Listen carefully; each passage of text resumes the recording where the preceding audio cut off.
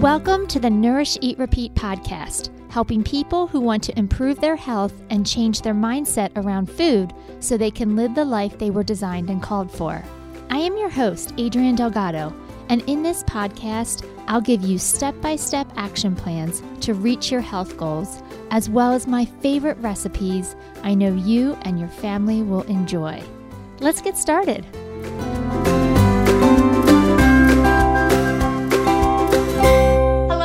Welcome to another episode of Nourish, Eat, Repeat.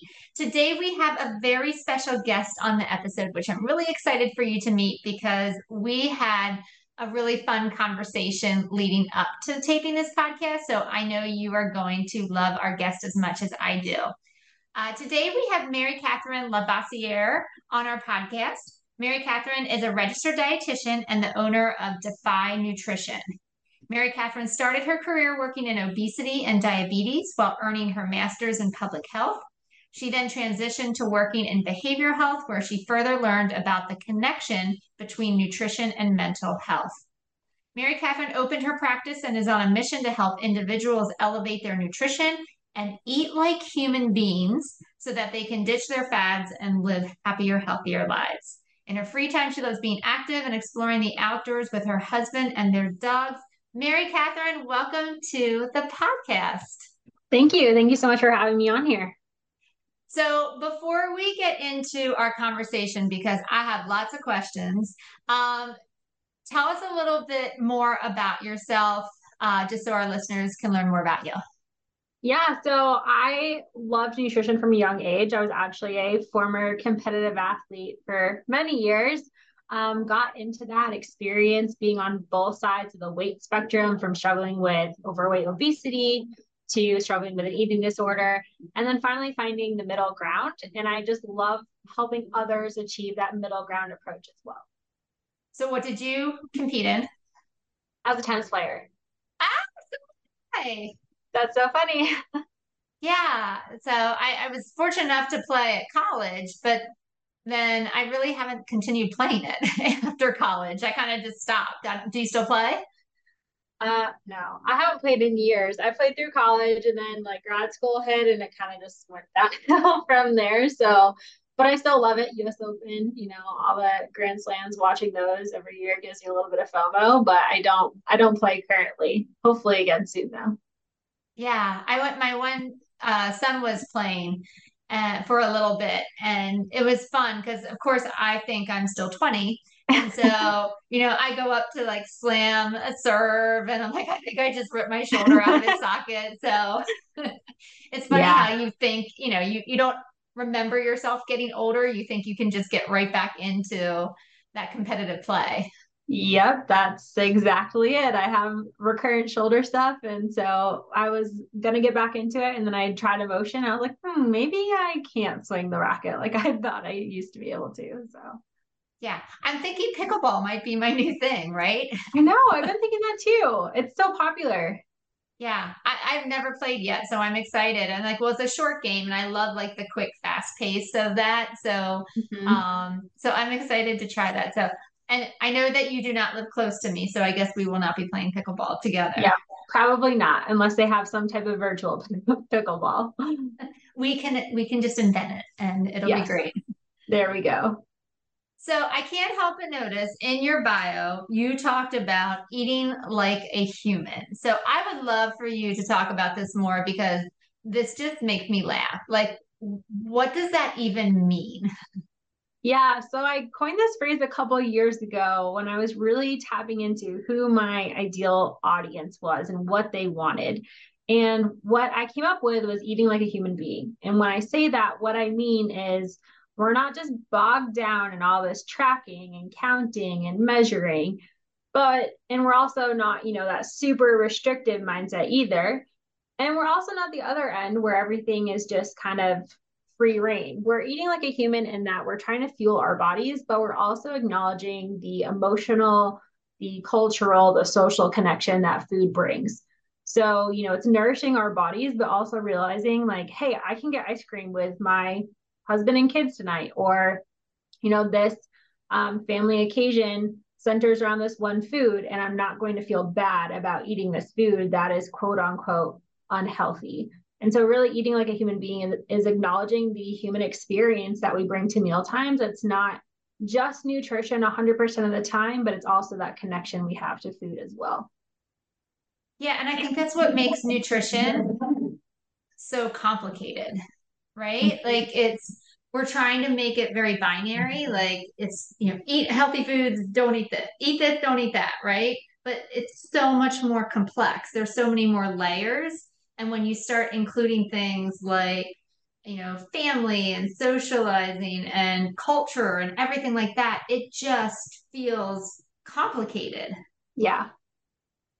Yeah, it definitely does. And I mean, that's part of what inspired my brand to Defy Nutrition is defying the diet rules, not feeling stuck in this way. Again, eating like a human being, defying these rules, but also just striving to defy yesterday's you, just trying to be 1% better than you were yesterday. But again, acknowledging that you're human, like you have to enjoy what you're eating and what you're doing and how you're moving to really, be your healthiest self, because that's where you find that enjoyment and satisfaction and sustainable lifelong changes. So, Mary-Catherine, why do you think we got so far removed from eating like a human? Like, where did the breakdown begin? I was thinking about this when you first asked this question and let me know you were going to ask me this. And I don't know that I have a single answer. I think there's a lot there, right? Like from a young age, we're primed. It doesn't matter if you're hungry, if you're not hungry, this is your meal time during your school, right? The bell rings, I have to eat. Otherwise, I don't get to eat until I get home. So there's this kind of conditioning that's happened over time where we've stopped listening to if we're hungry or full. And we're really kind of dictated, our schedule dictates, whether we're eating or not. So I think, that's part of it. I think there's, decades and decades worth of diets. Fat used to be bad. Now fat is everything. And the keto diet, right? Like there's a lot of mismatch, a lot of trends. And I think we're so desperate for immediate satisfaction, immediate change that we kind of cling on to whatever is there. And we forget that we have to enjoy what we're doing at the same time. Do you do you feel like we're doing a better job of educating people at this point, like through different movements and intuitive eating, all those different practices that are out there now? Do you feel like people are starting to get that, or do you think we're still really far removed from where we need to be? I think we've made a lot of progress. I think it's not just us educating, but how people are receiving that as well. And I think even in my own practice, I've seen a shift where I have more people coming to me saying that they want to improve their relationship with food. And that phrase is one that I think is pretty new. I mean, comparatively to decades of dieting, right? It's pretty new to say, like, I don't really have this great relationship with food. I feel a lot of guilt. I feel a lot of shame.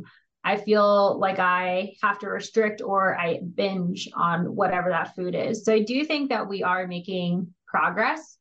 And I think, there's always going to be a way to go. Got that tennis player mindset, competitive athlete mindset of you can always be a little bit better.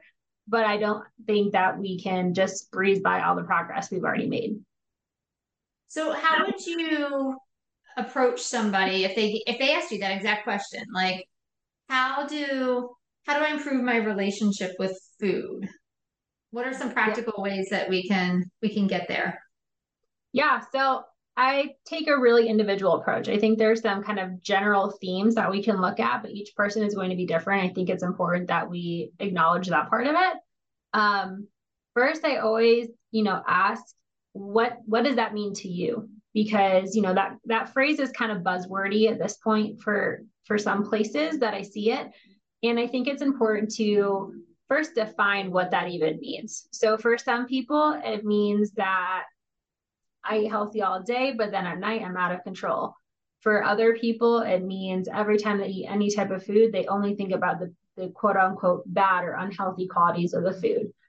So first, I really challenge people to understand like what that means to you, and then also envision what it would look like to repair that relationship? What does that even mean? Because each person's experience is different. And so, we can't just say, okay, this is what a good relationship with food looks like, because it's just so individual. So defining what it looks like to be, not a great relationship, defining what it looks like of how you want to get there, and then challenging the kind of frameworks in place that are fueling the poor relationship. So for example, using the words good and bad, that dichotomy, that black and white, those, it's either this or it's that. Like it's too stringent a lot of times when we're thinking about how do we eat like a human and like accept that we can eat all these different things in moderation. And so, I really ask people to challenge like, well, what makes ice cream bad? Or, what makes applesauce good? And really understanding that there's a lot of gray area. And I think for a lot of us, we're not comfortable with gray. Like we want the black and white. That's where it feels safe.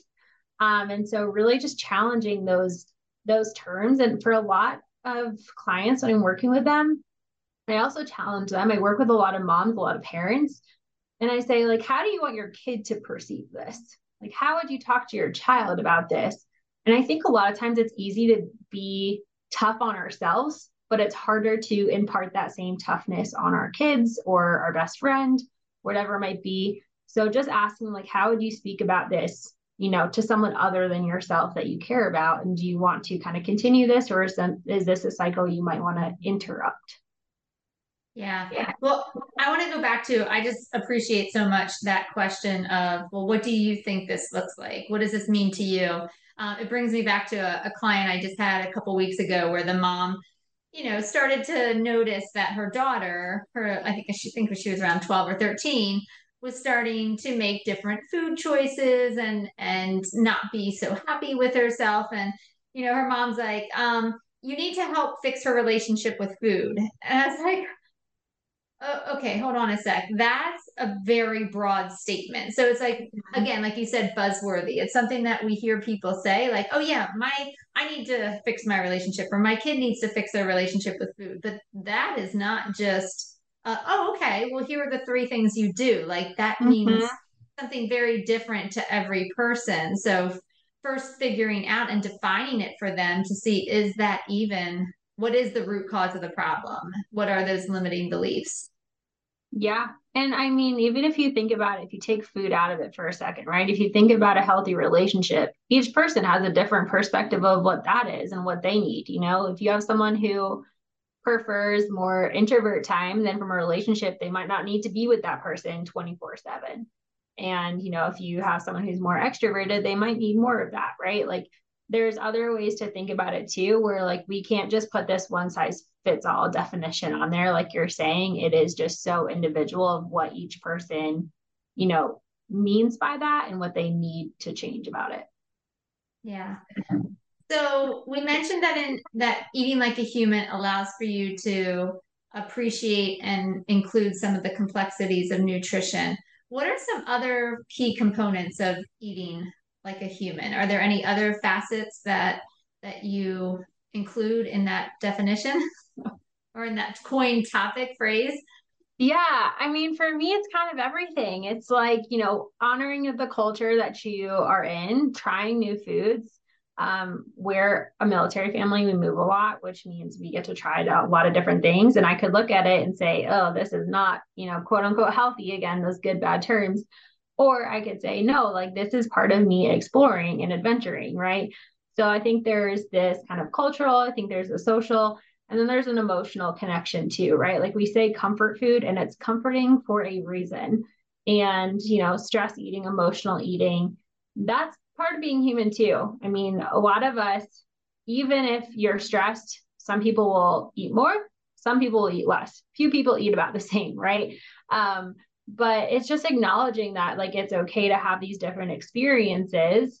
And that way you feel like it's, sustainable. So not just your, I'm going out, but also your internal kind of mechanisms, emotions around that as well. So let's sit with stress eating for a little bit, because this is something that a lot of clients, a lot of listeners, a lot of people struggle with. where where do you think, and I don't know if you know the answer to this, but like you said, some people eat more, some people eat less. Why? Like, because I tend to eat more when I get stressed out. Why did, when I was 4, did I not choose to eat less and go down that path instead? That feels like that would have been an easier path, you know. But yet, you know, so why do you think that is, or what is the reason behind it? I mean, on the physiological level, right, we've got alteration in hormones, right? We can have higher cortisol levels that can lead us to crave higher fat, higher sugar foods. And so for some people, that's how our body responds to it. For other people, when we're in this like fight or flight mode, we want to preserve, we don't want to focus our energy on other things like eating. We want to focus on whatever the major stressor is at hand. So it's not just necessarily a choice, even though there's steps we can take to try to have better control over stress eating. It's also happening at that like physiological level as well. Do you think some of it is learned as well, like based off of like your family members, how they handled stress and watching them go through it? Yeah, absolutely. I mean, if you think about it, we're kind of trained from a very young age to use food and in any type of coping, right? Like we're talking about stress eating now, but you go to the dentist, you survived, okay, you get ice cream after. Or, well, if you come in with me to the bank, you get a lollipop. I don't know if they do that anymore, but they always did when I was growing up. Or, you had a tough day, let's eat, pizza instead of making a meal, right? Like there's a lot of things that I think are very generational and learned over time. And just observing as well. If you're in a household where it's common, I had a long day, I'm going to grab a bag of chips and I'm just going to sit in front of the TV, then it's a lot more likely that you're going to mirror that behavior later on too. Yeah. So, what are some of your suggestions for stress eating? Because I think, I mean, I can speak to my own experiences, and I do. Sometimes I stress eat. I try not to stress eat. I definitely don't stress eat as much as I did, say, 20 years ago. But when you're in that moment, right? I am not thinking I am stress eating. I should, maybe I should come up with an alternative activity. It's almost like you're in an altered universe. And then afterwards, I realize, why did I do that? I didn't want to do that. Why is that awareness only available after and not before or during the stress response?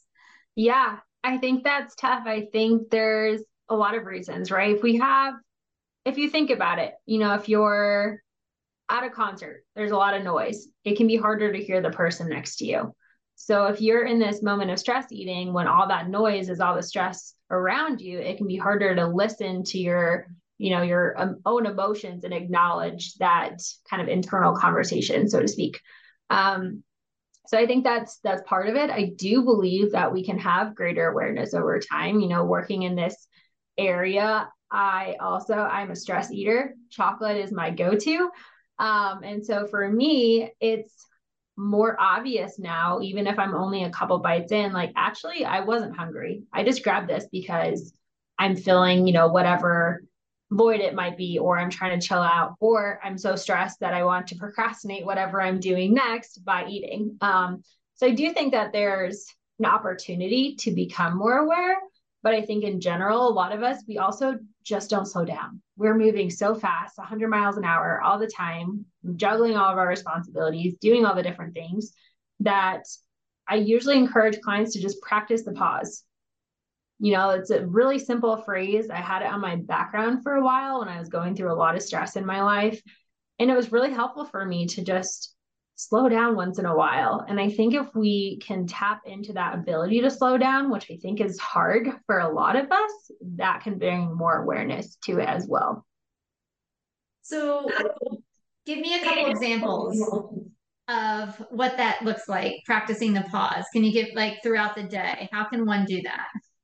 Yeah. So one easy one I like to do is when I know I'm on a mission to eat something because I'm stressed, my pause is usually in front of the pantry of what am I going to eat? And that itself is kind of a created pause. So, that's an example of I'm trying to decide what to eat, but is it because I'm hungry or because I just need something?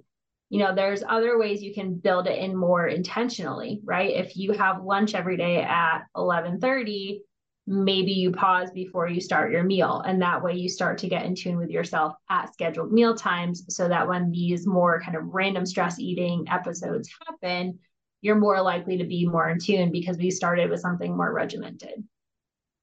Even if you're waiting in the drive line, the pickup line at school, you're sitting there, that can be a way to just pause for a few seconds. So there's ways we can build it in. And then there's ways that when we go to grab that food, just that moment of decision making can create a pause as well if we're intentional about it. Do you have any good suggestions for how to remember to do the pause? Because I think that's the hardest part. Like, yep, that sounds good. I'm going to do it. And then we get into those moments and it's as if we've never heard of this concept before. Yeah, and that's a tough one. Each person is different. So for some people, they do really well with like a timer reminder, like, hey, at 11:30 when you eat lunch, this timer is going to go off to remind you to breathe. Apple Watches have the breathe reminder. That can be your practice the pause. I really love, if we're thinking about how we can build it in intentionally in more of like a routine manner, I really love what James Clear talks about in his book Atomic Habits, which is habit stacking. So stacking a new habit onto an existing one. So just to make an easy example before we get into the pause part, like if you brush your teeth every morning and you want to drink more water, your new habit, drinking more water, could be stacked onto your existing. So every time you brush your teeth, you drink water in the morning. So if we're thinking about practicing the pause, it could be every time I, park in the pickup line, that's, the habit that's going to happen regardless. My new habit is going to be breathing for 30 seconds, right? That itself can be hard enough to just deep breathe for 30 seconds. Obviously you can build up from there, but even just starting with something small, and going from there. And then I have other clients who are visual. So bright Post-its or printed out things on their fridge or their pantry door as more of that visual reminder for them. Okay. Yeah, I love all those recommendations because I think I'm a hybrid of both. Like I need the sticky notes, but then I also try to stack habits, um, Mhm. because it just makes things it's easier, right? Like you said, you're Yeah. already doing something already.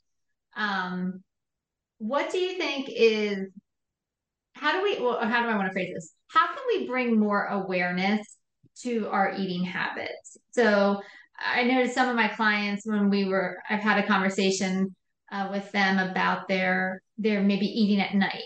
And I was like, oh, it sounds like some stress eating. They're like, no, I'm not stressed.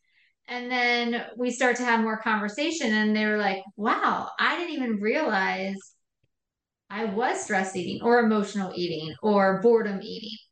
What are some suggestions on how to bring awareness to our habits so we know what to change or what to put sticky notes for so we can change it? Yeah, yeah.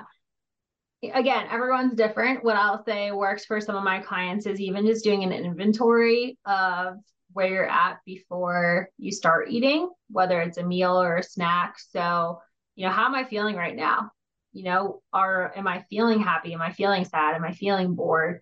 And a lot of us, again, we have so much noise around us that we kind of tap out. We don't really necessarily have that self-awareness as much. And it's really takes a lot of effort sometimes, I think. But that, in itself is a strategy of how can you remove some of the noise, the TV's on, the phone's in your hand, the music is playing, right? There's all these different distractions around us. And I think if we allow ourselves to just sit for a minute and, understand like where we're even starting, that's a big thing. So instead of, grabbing the full bag of chips sitting in front of the TV, what if we turned off the TV while we went and got our snack, put our snack in a smaller bowl, right? And then came back and was like, okay, now I can watch TV. Even just that, 2-minute interruption to just kind of listen to your own thoughts can be helpful for some people. And I think for others, um, it's understanding hunger versus habit too. And I think it's not just the emotion around it, but understanding and listening to our bodies, like, am I actually hungry in this moment, or am I getting, this popcorn, ice cream because I'm so, used to enjoying this with my family, watching movies at night. And I think that is a really hard differentiator. I like to use the hunger fullness scale, but I also give the caveat that it's a great scale. It's a really great tool. But for a lot of us, we are kind of tone deaf sometimes to if we are hungry or if we are full. And that just goes back to kind of this training we've had over the years of, I can eat at this time or I can't eat at this time. And we kind of forget what it even feels like sometimes to, have that hunger, have that level of satisfaction after a meal. Have you heard the news? We started a brand new membership program called My Nutrition Coach, and you're invited to join. At Body Metrics, most of our clients come to us through their medical health insurance plan. Unfortunately, most insurances don't offer enough sessions to see big results. And some plans, they don't cover nutrition services at all. At Body Metrics, we are passionate about helping our clients see results and making nutrition accessible to everyone. That's why we created My Nutrition Coach, a program that offers education and accountability between one-on-one sessions and an affordable option for those without coverage. Inside the membership, you'll get access to weekly teachings, nutrition-focused goals to work on, recipes, a private community page for support, a video resource library, and an opportunity to ask questions to a real dietitian. This helpful program is available right now for only $9.99 a month, or $99 if you sign up annually. But it's important to us to make sure we're a good fit for you, so we're offering a special 30-day free trial if you sign up now. To start your free 30-day trial, simply go to bodymetricshealth.com and click on the Programs tab. There, you will see My Nutrition Coach. Simply click for more information and to join. We can't wait to see you inside the membership. So I think for me as a dietitian, some of the things that I teach my clients is to recognize that just because you have a thought about food doesn't necessarily mean you're truly physically hungry, right? Mm-hmm. Like we just think, oh, I should get a snack means my body is hungry. I should go get a snack. But maybe it's just the thought, I saw a commercial and that food looked good. So now I want to have an eating experience too. That thought is separate than a true hunger signal. Mm-hmm.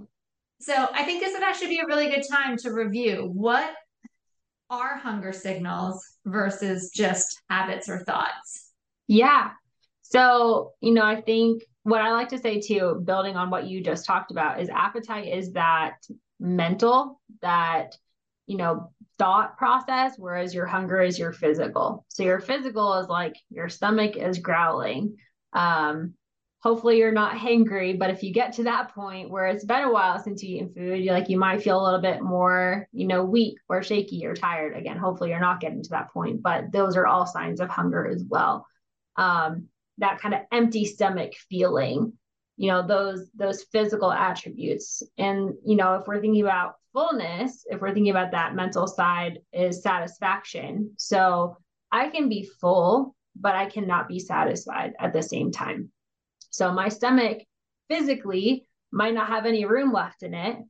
But if I ate a meal, let's say you don't like salads, you ate a salad, you're full, but you weren't satisfied because you don't like salads, then you're going to go back for more because of that mental piece of it, that satisfaction piece that you're craving.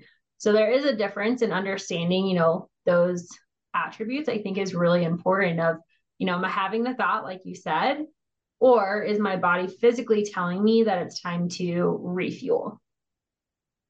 Or that a need hasn't been met and we need to refocus. So I always say we got to have physical satisfaction and we got to have emotional satisfaction, right? And when those two are met, it can be ultimately a satisfying meal. But if one of those aren't met, there might be a desire to go back and eat more. Yeah. So figuring out what does that mean? Because like you said, diets don't allow for that. It's just, this is what you can eat in this amount. I don't care if you really like it or if you don't like it. This is what's going to help you be successful.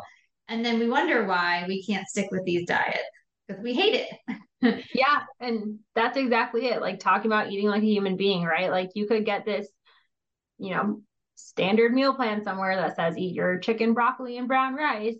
And if that is not enjoyable to you, then you're probably going to eat something else after dinner because it didn't fill that emotional cup that you needed. So yes, you might hit, calorie and macro targets, but if you're not that emotionally, mentally satisfied, you are going to go back for more. And that's understanding that's another level of self-awareness too. So, does eating like a human, does it talk about the types of foods you're eating at all, or is it just more about the way you're eating and your choices? So for me and my practice, what I really like to talk about is informed eating. So we're not being, it's really a middle ground between intuitive eating, where we're listening to those hunger fullness cues and really, eating everything, all foods fit, that approach. And then between intuitive eating and more of like calorie counting, macro tracking, measuring, more restrictive mindset. So when I talk about eating like a human being, for me, it's informed eating.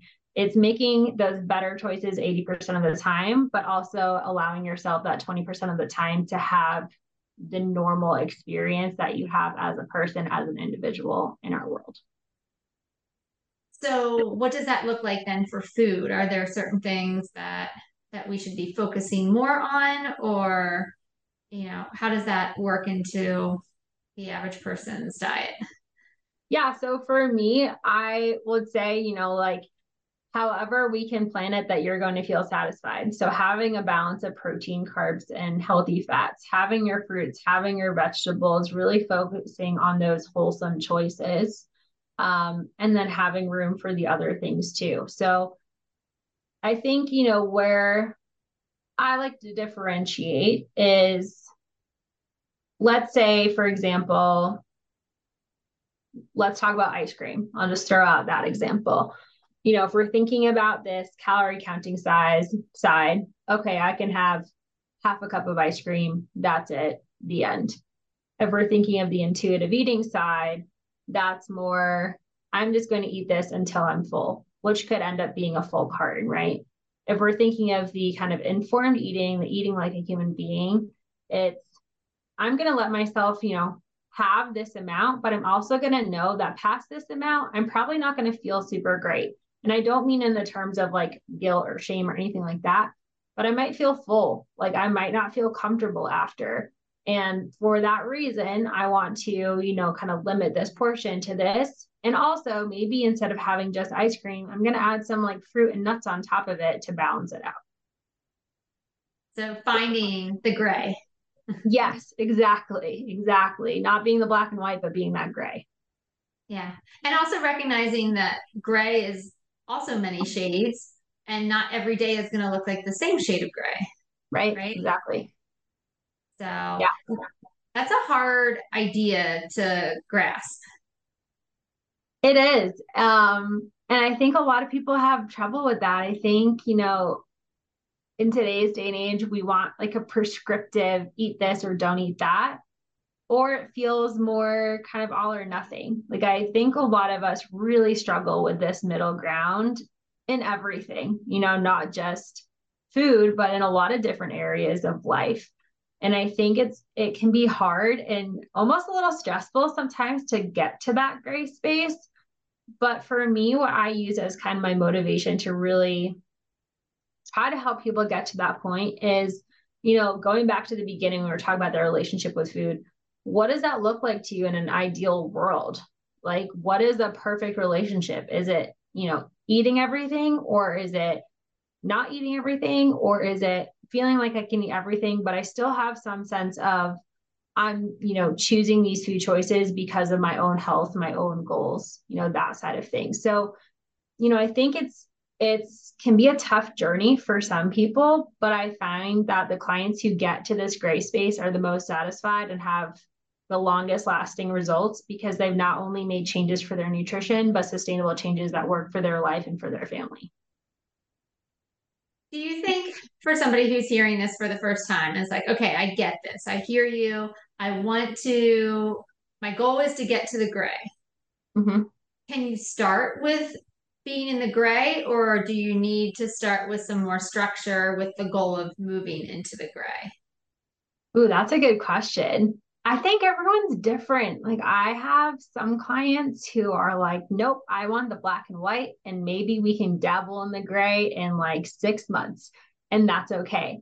And I have other people who don't have that same personality and are more willing to embrace it. And they're like, yeah, this sounds so much better than, diets all the time. And I think it really depends on the person, right? Like we all start at different places. And I don't know that there's a blanket answer to that. I think it's possible if you have the personality type for that. I think it's possible if you have fewer years of kind of yo-yo dieting. I think it's harder if you've got, so many years of this diet, that diet, the other diet, because you're just so used to, this is okay and this is not okay. But I really think it's an individual answer as far as where they can start. Yeah. I mean, I think of my clients who, you know, they may make a comment like, well, what do you eat? And so I'll Mhm. share with them. And they'll be like, well, that's okay for you because you're already like at your goal. But for somebody like me who's so far away from my goal, I have to start at the beginning and be more strict. And I Mm, find that I don't know, I'm going to say a more closed mindset about that. yeah. They do tend to struggle more. Um, and it almost like prolongs the time until they get to that gray area because they're so Yeah. focused on it looking one way or another and only that one way that we don't really get to the gray area because we're just messing up the black and white so much that we're tripping over ourselves and we're not getting to that. So um I know for my practice too, yeah, you're right. Everybody starts somewhere different, but I know for me, I'm like, I try to get you to the gray as quick as possible, right? Yes. Because the sooner you're able to embrace that middle ground mentality, the more relaxed you are around food, the more you notice you're not so um, looking at food as the enemy or Mhm. as this thing you're not allowed to eat. I forget what word I'm looking for right now, but the gray is like more chill. Yeah. And for some people, it's super easy. Like I had one client a couple weeks ago who came to me and said, like, I want to lose, 100 pounds. And that was a reasonable goal for this person, over time, not all at once. Um, and I said, okay. And so we were talking. And I think for some people, it can almost be like a safe space of like, oh my gosh, I don't have to give up all of these things that I love. Like, I think if we approach it that way of I can eat what I want to eat, just maybe change the portions or incorporate, these other things. And it feels like a sigh of relief. I have those clients where it's like, oh, you didn't tell me how to cut everything out. And I think that is what it's all about is just understanding like we can all make small tweaks, but you have to also, come to it, like you said, kind of an open mindset, right, about it, and then see this as an opportunity to not feel so stuck and like restricted and feel like the only way to achieve X goal is by doing this really severe, diet. Yeah, and honoring the human experience, Mm-hmm. right? Like as humans, we do have our own tendencies and preferences of how we like to do things. So when we can honor that and let our clients know that I see you, I see your preferences, and I want to help you live your best life within that Mm-hmm. scope versus no, actually it has to look this one way and everybody has to do it this way or you're not going to be successful. I Yep. think that does provide a sigh of relief. Like, okay, like this is a much more sustainable plan than the one that the internet or social media told me I Yeah. have to follow. Right. Yes. Yeah. And That's That's exactly it. And, I think for some people, getting to the gray faster can also look like focusing on the addition instead of the subtraction. So, what can we add to your current diet, your current lifestyle, rather than making you feel like we're taking things away? So, like that ice cream example, instead of saying eat less ice cream, I'm saying, hey, why don't you add some fruit and nuts on there? You're going to naturally decrease how much ice cream you're eating because you're going to be more full by adding other things there. But instead of focusing on that negative, that decrease, we're focusing on the positive, that addition. And let's just be real. Addition's easier than subtraction, So right? much easier. Right? Don't you remember those days of like elementary school when you'd get that fact sheet and it would be Yeah. timed and you had like a minute to answer as many as you Yep. could? Like the addition page was always filled out to the bottom. The subtraction, you're like, hold on, I got to think about this. Yeah. It's like reverse math almost. You're like, hold Yes. on. Yes.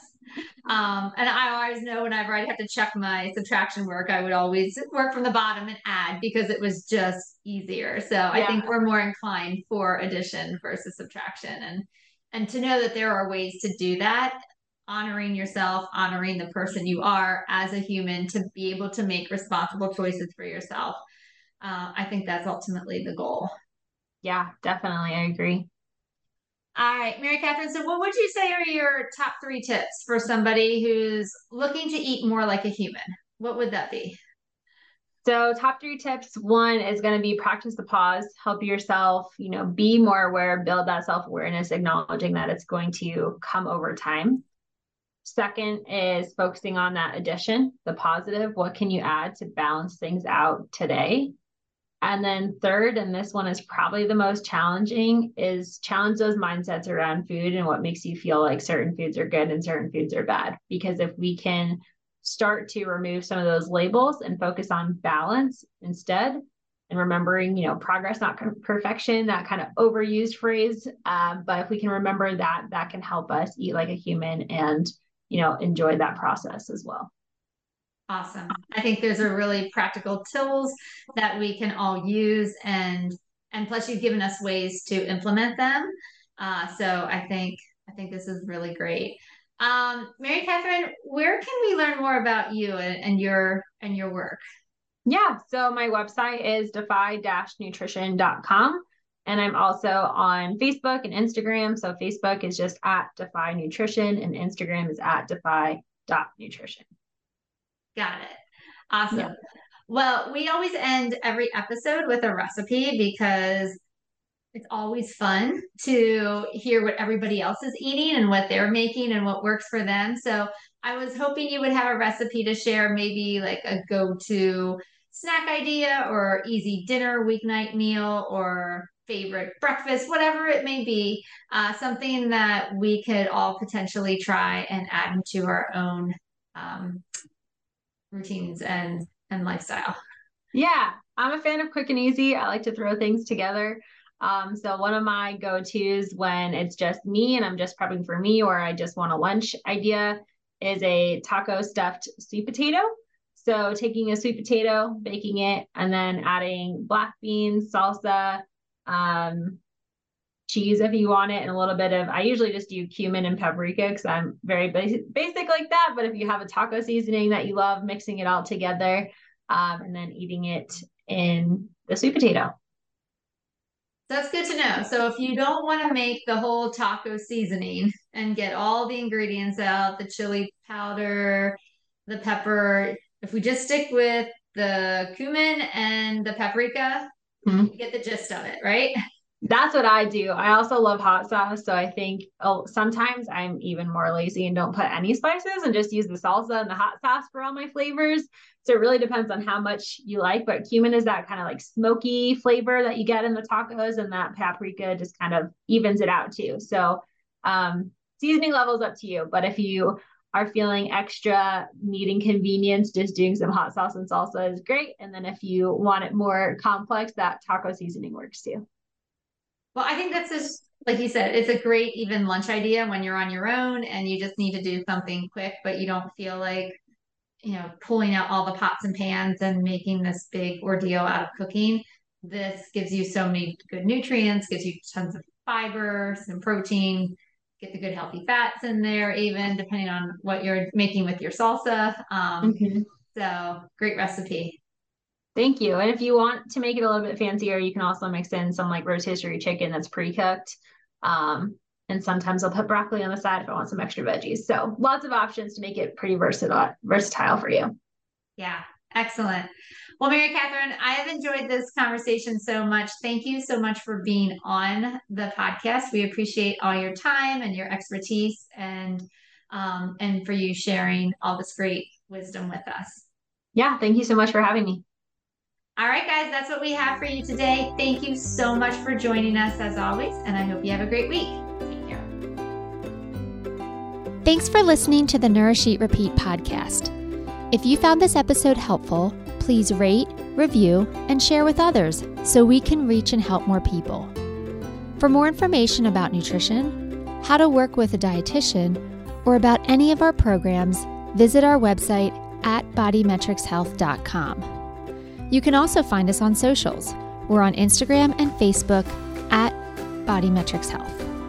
The book Nourish, Eat, Repeat is available on our website and Amazon in both paperback and ebook versions. Once again, I'm Adrienne Delgado, and I'll see you next week.